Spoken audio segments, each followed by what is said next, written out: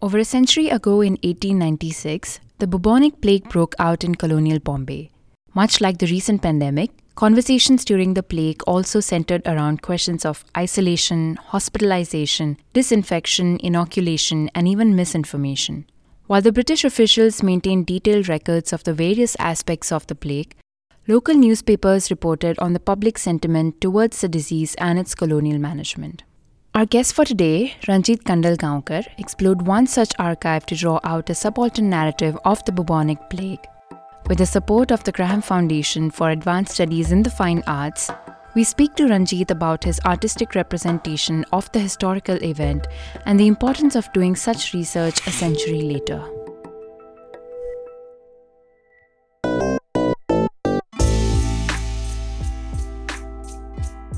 I am Vaishnavi Shukla and this is Architecture of Center, a podcast where we highlight contemporary discourses that shape the built environment but do not occupy the center stage in our daily lives.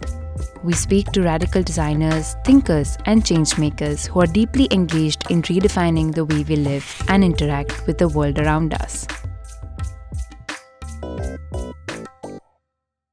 Interestingly enough, I started watching this Netflix series called Explained. And in the second season, just yesterday, there's an episode on the next pandemic.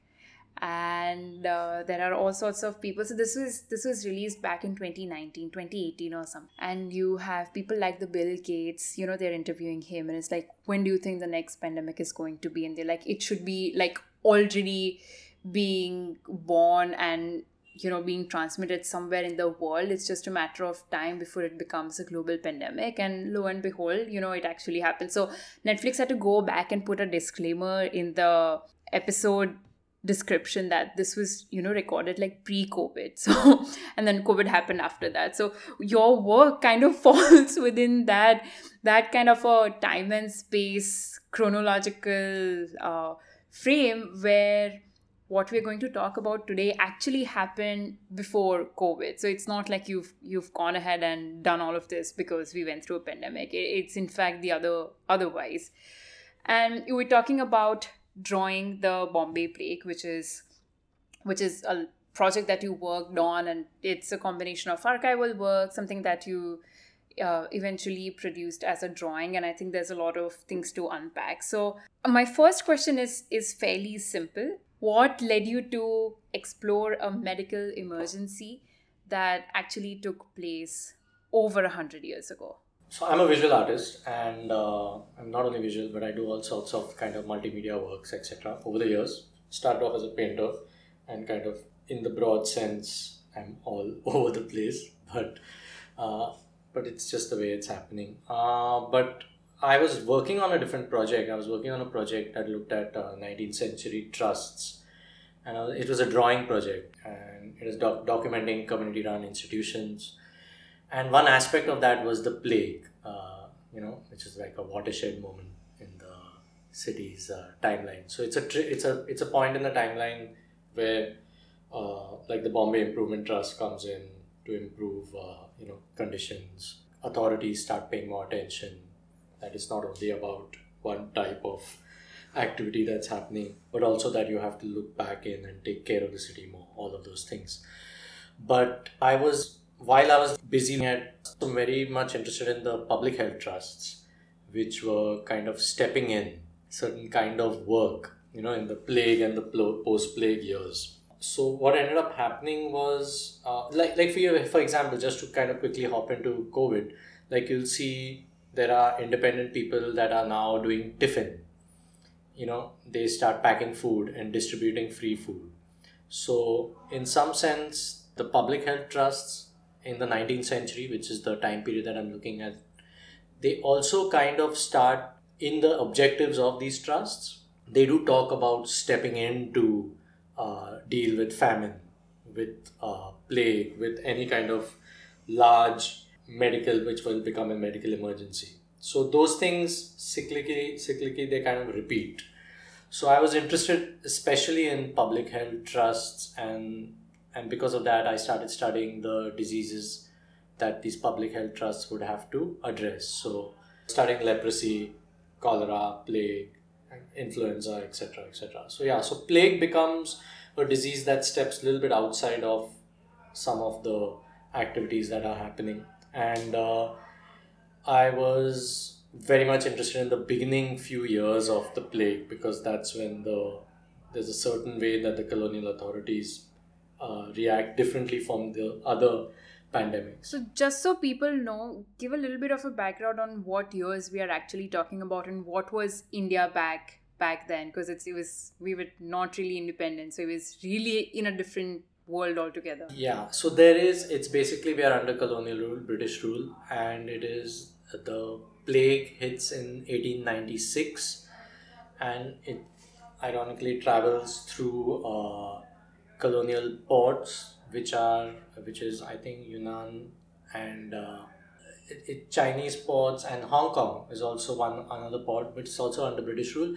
So its plague comes from the sea, and the British authorities were very afraid that it would spread to Europe from Bombay. So it's like a dragnet. It's like a very solid clamp down on the activities once the plague cases start coming up. And this is like 1896. So 1896 is when the first few cases start making themselves known, and then there's also another aspect of it is which are different doctors. There's Koch, there's Vladimir Hafkin. So Hafkin is in another part of India, and he hears about the plague in Bombay, and he comes. He sets up a lab in Parel, and he actually synthesizes the first kind of vaccine. So I want to get into that if now is the right time. So the first thing when I saw your work, and the first thing that struck me was in terms of the sequence of events, the sheer similarity between the plague that you were studying, you were looking at, and eventually representing, and something that we all collectively went through together. And there seemed to be like this direct translation of certain like salient features of the plague, right? So there's the question of misinformation, which of course all of us saw, but also something that you draw upon from the archival research back in the 19th century. There was the question of isolation, of hospitalization, and what you just mentioned, inoculation or development of vaccines. Can we pick on some of these like specific things and talk about it? Yeah, I think what I was really interested in was actually looking primarily at myth, paranoia, fear, how it's like I've written it somewhere, like it's about the subaltern imagination. Like and my first access was to look at plague photographs, right? So there's this database of plague photographs at the Wellcome, in the Wellcome collection at the Wellcome library, and I had done some research there in 2016 for the same trust project. And what I was always struck by were the people that were always standing around what is happening. Like, so if there is, during plague, if the authorities are like spraying walls and spraying houses with carbolic acid, so there's disinfecting. Disinfecting is huge. It's one of the things that you do in order to clean the area, right? So cleanliness, dirt, etc., are things that are associated with what could be causing. So these are also linked to ideas of like miasmatic theory, which have been disproved, and the vector of the disease is known, etc. But at this point in time, there is a default kind of going back to these already outdated notions of what is actually the cause. So in some sense, the vector of the disease, it is the flea, right? And the flea is on the body of the rat.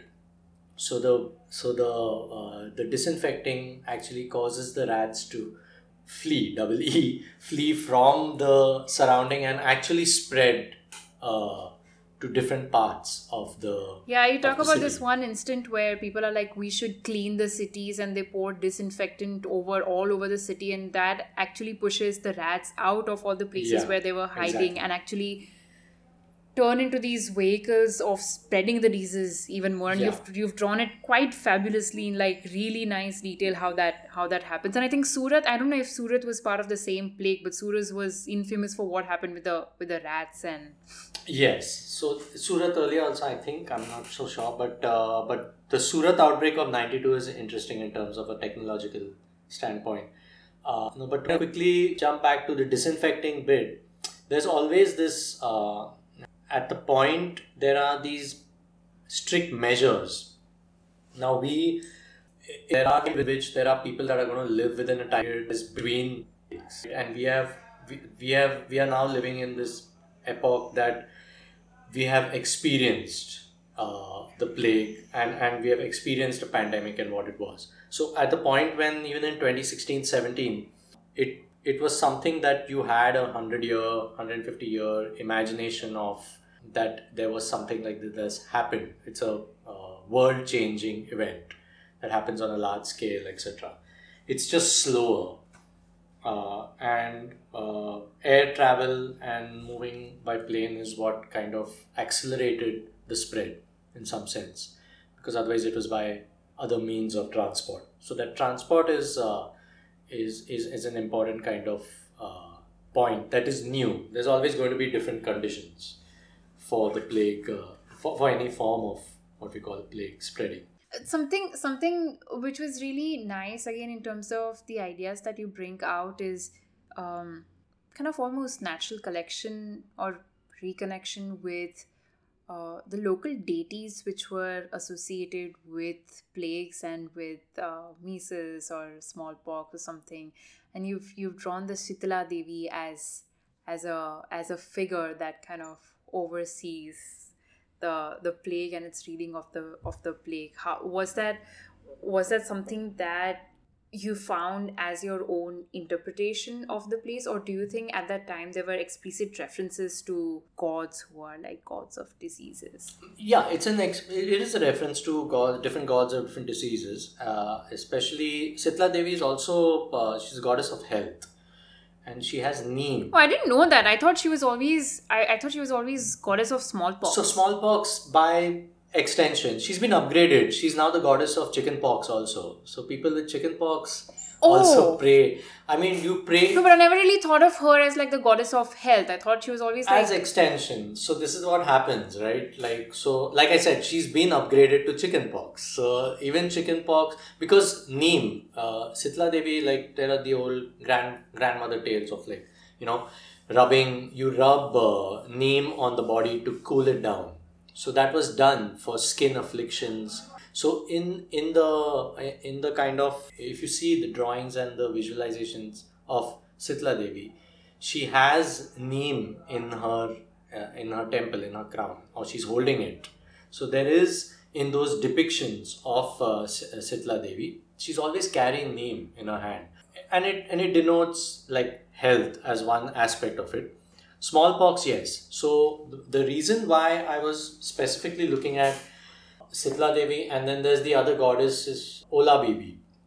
She's a Bengali goddess. Ola Bibi became the goddess. She's the goddess of cholera. So these creations and these myths, this creation of these goddesses are also that you give offering in order to appease, so that then there won't be, like in terms of fighting the disease, right? So for prevention also. So when you pray to the goddess of a certain disease, you won't be afflicted with that disease. That's the idea also. And it's there for you go across the country, it'll be specific goddesses and specific people and specific gods and saints, etc. that are, you keep them happy, right? And so I want, at the point when the plague hits, cholera and smallpox is endemic within India, within the region. It's in Maharashtra, it's in different parts. So in my drawing, it's a scroll drawing of about 10 feet by 2 feet. And on either side of the drawing, I place both these goddesses. And they both are looking into the drawing, so to speak. While the drawing itself is the events of the city, in the city of Bombay specifically, the various clampdown that is taking place due to the British officials. So the colonial authorities are now clamping down. So there's a David Arnold quote, which I think I should read, which is in his book Colonizing the Body. So he says, a likely explanation for the virtual absence of a plague deity compared to smallpox, sitla, or cholera zola BB is that the state's plague operations often preceded the arrival of the disease itself and were far more distressing. So it was the state's motives which provoked a crisis of comprehension, not the activities of an irate or capricious goddess. So this quote essentially helped me anchor. And he's a medical historian. So yes, we have him on our list. So he kind of so David Arnold kind of frames the drawing for me. In some sense, I was quite happy he went and saw the drawing too in Welcome. He did. I think he's a retired professor emeritus now. A hush falls upon the room every time he walks up and down Welcome Library. But really, yeah. So it was really nice that this quote really struck me as being. Like there is no plague goddess, although later on there are kind of there's one very interesting episode where in Calcutta, in one of the trams, a goddess, a woman walks into a tram, and she says, "I am the plague goddess," and everybody ran away, including the tram driver.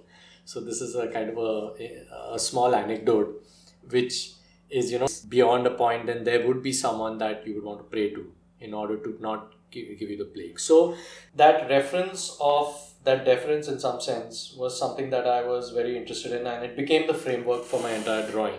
And it's like the colonial theatre. We are the two goddesses are watching, like, because those two diseases are in some sense contained, while the plague captures the imagination, and it also has this kind of it's immediate and it's scary. No one knows what to do. So and over that, the colonial authorities kind of clamping down, wanting to enter people's homes, becomes a way for them to know what's even happening within the state framework. So I want to pick out on like two things you mentioned. We'll put it as two separate questions. The first one, you mentioned capturing the imagination of the plague, and I'm going to tie this very closely with your process of ending up with the drawing and the drawing itself. You did a lot of archival research. I assume you spent like weeks and months at the Asiatic Library, and one of the archival years before that, but yeah.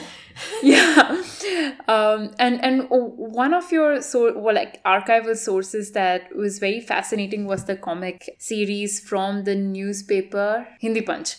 And it's also something that I wanted to touch upon, and you mentioned earlier, was in terms of capturing the imagination. Of course, the Hindi Punch comic series has a very satirical way of recording the events that are ongoing, right from the misinformation to the inoculation and, people trying to run away. And there's this one very fascinating cartoon of a Gujarati family trying to get a hot air balloon and be like, okay, if we like fly high up in the sky, we'll be away from the plague. So in terms of capturing that imagination, do you want to talk a little bit about how this is also a way of recording subaltern history? So the idea was to record this kind of subaltern history, but or in some sense look for alternate archives. And because there is the colonial, a lot of the work that I do is also when I'm looking at the colonial archive, which is the omnipresent. Correct, which would be like the government documents and your records and numbers and this and that, right? Yeah, the government documentation. If you go to the state archives, the old archives, anything that you look at, it's the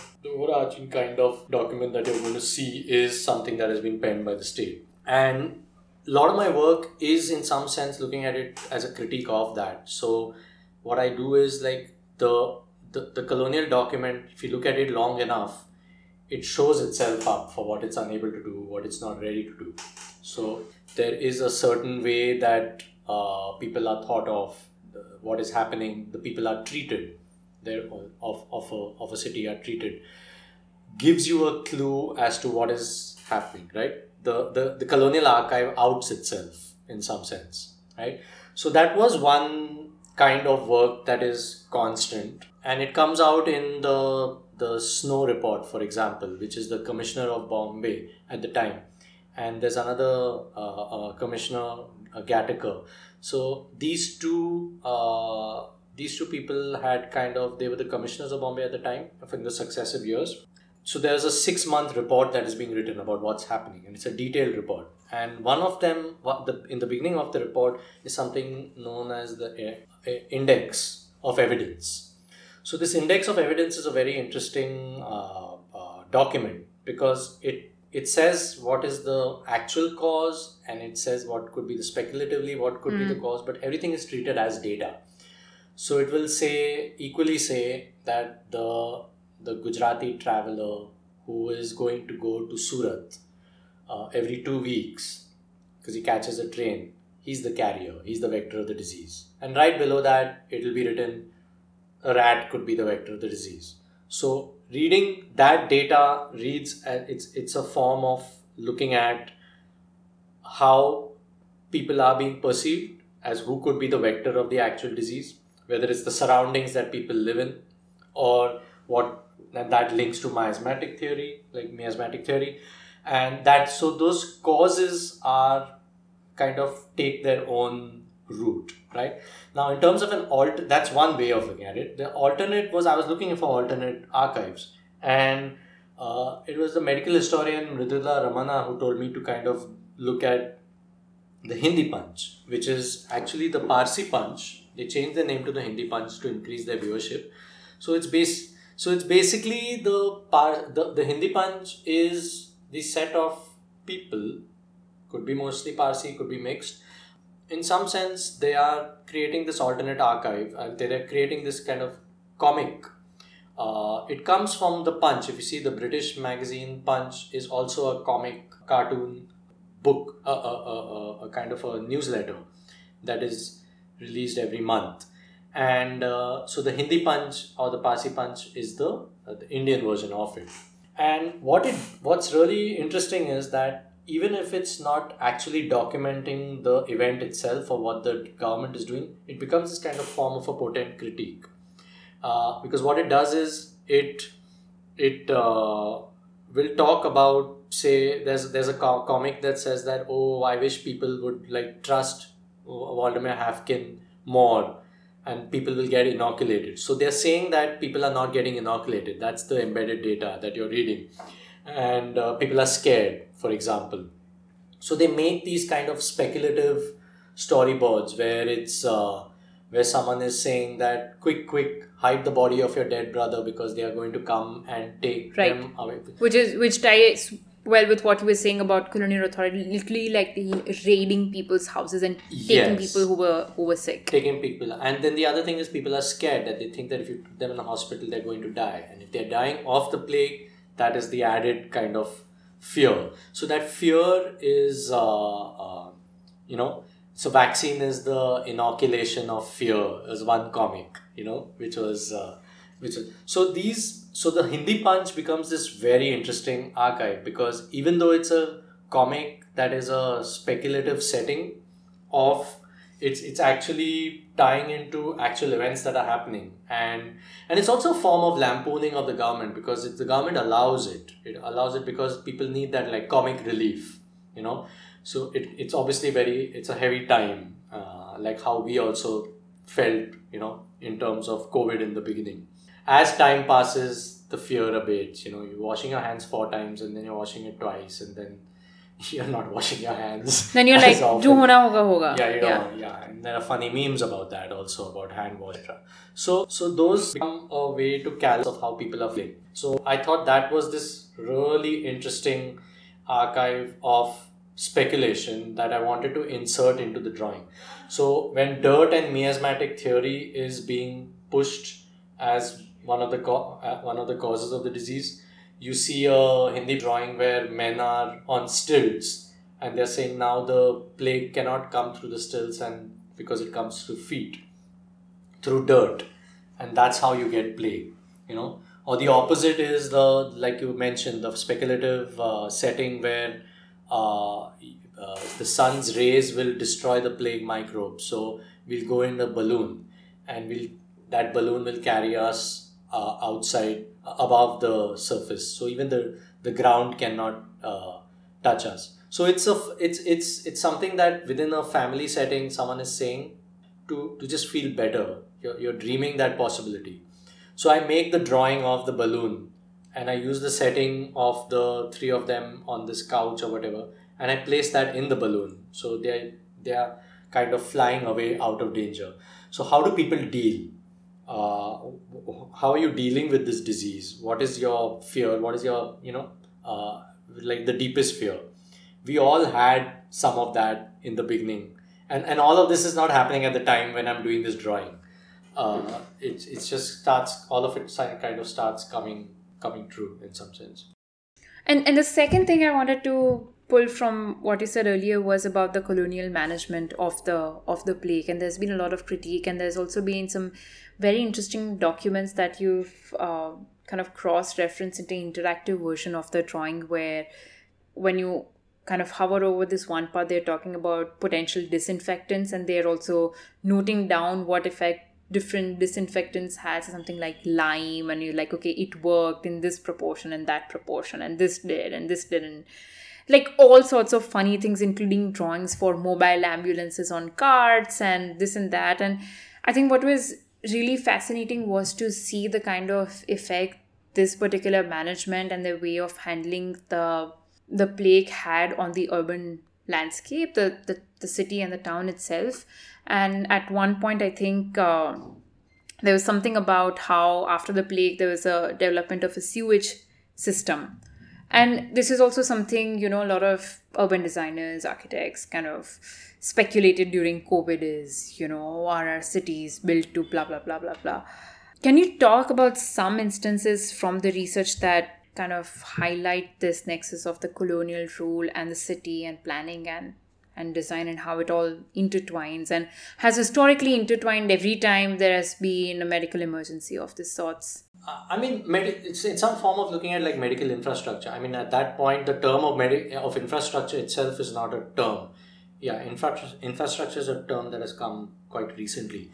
But if you think of it in terms of, it's impressive, right? Like if you're saying that there's going to be specific hospitals, and hospitals that are where the beds are placed far apart, for example, wartime hospitals have a certain way that they are designed, so that the passages are very wide, so that in time of emergency and more wounded or dead coming in, that you can line up the beds can be lined up even in the passages if there's no place. So you can't have narrow passages in wartime technically. So those war hospitals are designed differently, right? So similarly, the plague temporary shelters, hospitals that were built were built with this idea of managing disease, exclusion, keeping people kind of segregated. So there are camps that are set up. There is all these kind of drafted diagrams of hospital, of the carts, medical carts. So very beautiful drawings, beautiful drawings. Gorgeous drawings, yes. So it's seen as also activity. So there are and this is all happening simultaneously. Within a couple of years, there is what can be done to either those who are ailing, and then there is designs of specific hospitals and kind of camps that are quarantine centers, etc. So all of that is a specific architecture that is now making its way into, and all of this has a very visual impact on the city. There is like the spraying. There are photographs of like the using lime to kind of lime wash the walls of buildings. Ranjit, something else also which you have also drawn in Hindi Punch also says is officers marking a house with like the number of patients inside, like dead so many, sick so many, and keeping like a very visual track record of who's alive, who's dead, like where to go, where not to go, like marking, the system of marking in towns and cities and identifying those zones. I thought that was also very... That kind of harks back to even olden times and even to mythological stories of like, marking Jewish homes with pig's blood. I mean, that's there. I saw that as a kid in the 10 Commandments of like Charlton Heston. And that's an interesting point, because there is, in that movie, the plague that comes, there is actually, they show black clouds which is about the height of someone's ankle, and that those black clouds come and spread the subjects, except for the homes that were marked in Hebrew, right? So this physical manifestation becomes a visual representation of the plague. So I made a drawing about that for the trust work. And also, if you see in this drawing, I don't know if it's apparent, that there is miasma that is constantly moving through the drawing. There are parts of the drawing where there are swirls. I just draw swirls. So the swirls and is supposed to be like clouds, like the miasmatic cloud, which is the big cloud, which in some sense, and it's it's thought of as being an entity. Like it's very metaphorical also, yeah. Yeah. Exactly. And it has intelligence because it is killing, right? So what is it? And now we know what it is now, but at that time, the idea that people didn't know why they were dropping down, why something was happening to them, can create fear. And one way of dealing with that fear is to escape, to kind of leave, and to have this kind of mass exodus, which is, so Bombay was 800,000 people, it became 400,000 people. Like people left. And then over the series of it improving, people would come back to the city, there would be another outbreak, they would leave, And we saw that in COVID, where... Yeah, it's like New York story, 101 during COVID. Yeah. Just left. Exactly. And then in Delhi, and a lot of people walked. So those are the other things that happened that were all similar to... There's one whole section of the drawing that is essentially... the part of the drawing is what I call exodus, which is people leaving the city. And within them is actually a goddess, Mansa. She carries a snake, and she's a goddess of rumors, I think. There's... No. I think so. I'm this is the thing I'm forgetting. The name's familiar though, like Mansa Devi. Yeah, Mansa Devi. So I've drawn her in the host of people that are leaving the... I mean, it's not surprising, right? Like if you have goddess for smallpox, goddess of rumors sounds... Well, the markings are interesting because it's actually you're marking out which houses have which are afflicted with plague. So there's a cross and a circle, and I think the circle was that there is a plague, that the person has plague. So it's kind of basically the quarantine, which we see in different forms even in COVID. This is the state imposing these kind of rules, and so it's also to warn others. So now having that app, the one exactly. thing you are in X radius of somebody who's at COVID, and then you would have your... But that's how your remote sensing. Yeah, but that would be also if everybody downloaded the app. And correct. And marked, honestly marked if they would. So it's the state asking you to help yourself in some sense, in that case. While here it is visual, but it also has this kind of, it's degrading because it's talking about it being dirt, the person being afflicted, that you are dirty and you're not to be touched, right? So stay away. And then the second is I think the cross is if there was some other form of affliction, which was not the plague. So it's usually circle, and in the circle with the cross meant that there was some other disease or something. That's what that was. But yeah, it becomes some of the ways that the public has to deal with the state imposing its order and control. So forcibly going into people's homes, extracting them if they're suspected, if they find that they have symptoms, physically, visual symptoms, then to separate them from family members, take them to segregation camps. If they die there, you don't find out, or if they're there for a while and then they come back. So it's everything that is kind of starts. It also depends on how the state behaves. Do they do enough to keep the public at bay, or they really anger? And does that lead to other things like riots, outbreaks, or people coming to the street? So. Right. So that leads to one very interesting thing, which was there's the Epidemics Act of 1897, which is it's a kind of in some sense a form of like the Riot Act, which is you don't want more than 2 to 3 people collecting at the same time. And the old idea of like the Riot Act is like if people come together, then they will create trouble, right? So they're conspiring against the state. Conspiring against the state. So that the Riot Act doesn't want, the state doesn't want you to act on that in some sense. And the disease is used as the point to say that in COVID it's used not more than 2 to 3 people standing together, because it uses the idea of like that the breath, you have to stay far away. If it's influenza, and if it's not true for the plague, but it's still used. And the ironical part of it is that during COVID, the same Epidemics Act of 1897 was used to impose the lockdown. No gathering, yeah. So no gathering is the same. It's the Epidemics Act of 1897, which was written for the plague, which I'm studying. So it's not even like there's a new rule in place. It's the old, just the old riot act. Why change what's working? So, Ranjit, usually my last question always is asking people what's next, but I'm going to reframe it for you this time. So all 30, 39 episodes have always said what's next, but I feel like I'm reflecting on our conversation today and looking at your project and the beautiful drawing that you've done, that it's a larger commentary on the role of artists as people who are able to very openly, flexibly, malleably use the information available and make it more accessible. In your case, of course, you've looked at the archives and you've put it in a format that people want to look at it now. And I'm sure after COVID, you've probably had like a surge in the number of people who've reached out to you because of the drawing. It's a two-parted question. What do you think about the role of art or artistic mediums in connection to history and kind of reacting to something that's happened years ago? And my second part to that is,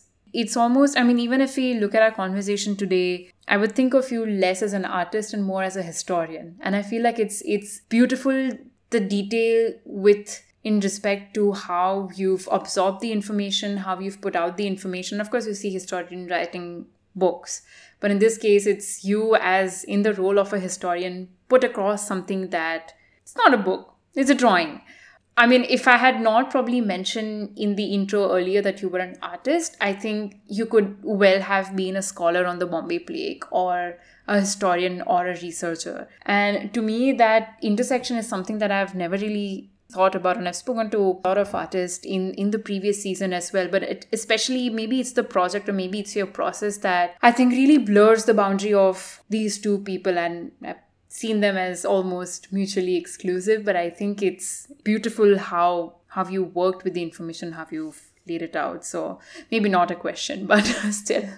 No, I kind of see it in some sense not that they're mutually exclusive, but more as in terms of like a lot of my projects are kind of long duration. They are very they take years and years. Right. In some sense, it's the topic that interests me, and the art comes later or it doesn't, or even the form of like making the work or even doing research for the work for me in the process is I'm quite ready to do research on something and then not have anything happen with it if it no longer suits what I set out to do or some condition change. So you have to be able to walk away from that. And I don't know if I've never had to do that, but you have to be ready to do that because it's not serving the purpose in some sense. So a lot of my research is also to get to the bottom of something, but then it doesn't behave, right? What you want to do with it. You start any project thinking it's going to be this, and it's never that. It's always something else. You engaging data, archives, etc., change the project in its own ways.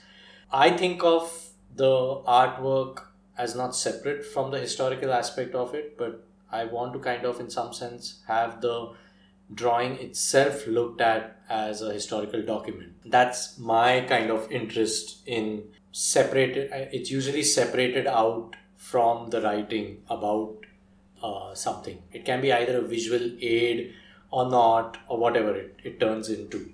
So drawing for me in some sense is important because I draw, I paint, but the meaning of that is something that is always in flux. So doing research, being in an archive, studying, reading a book, collecting, gathering, having some response, which may not be the drawing, which may not be the correct way to try to bring out forgotten histories.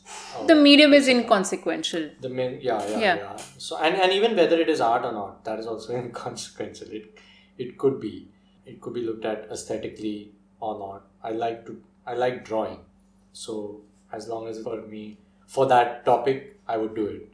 If it doesn't work, I wouldn't.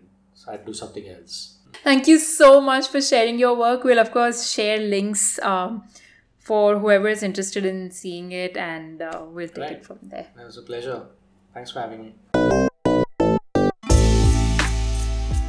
Special thanks to Ayushi Thakur for the research and design support, and Kahan Shah for the background score. You can follow us on Instagram at arcofcenter and reach out to us through our website arcofcenter.com. That is ARCHOFFCENTRE.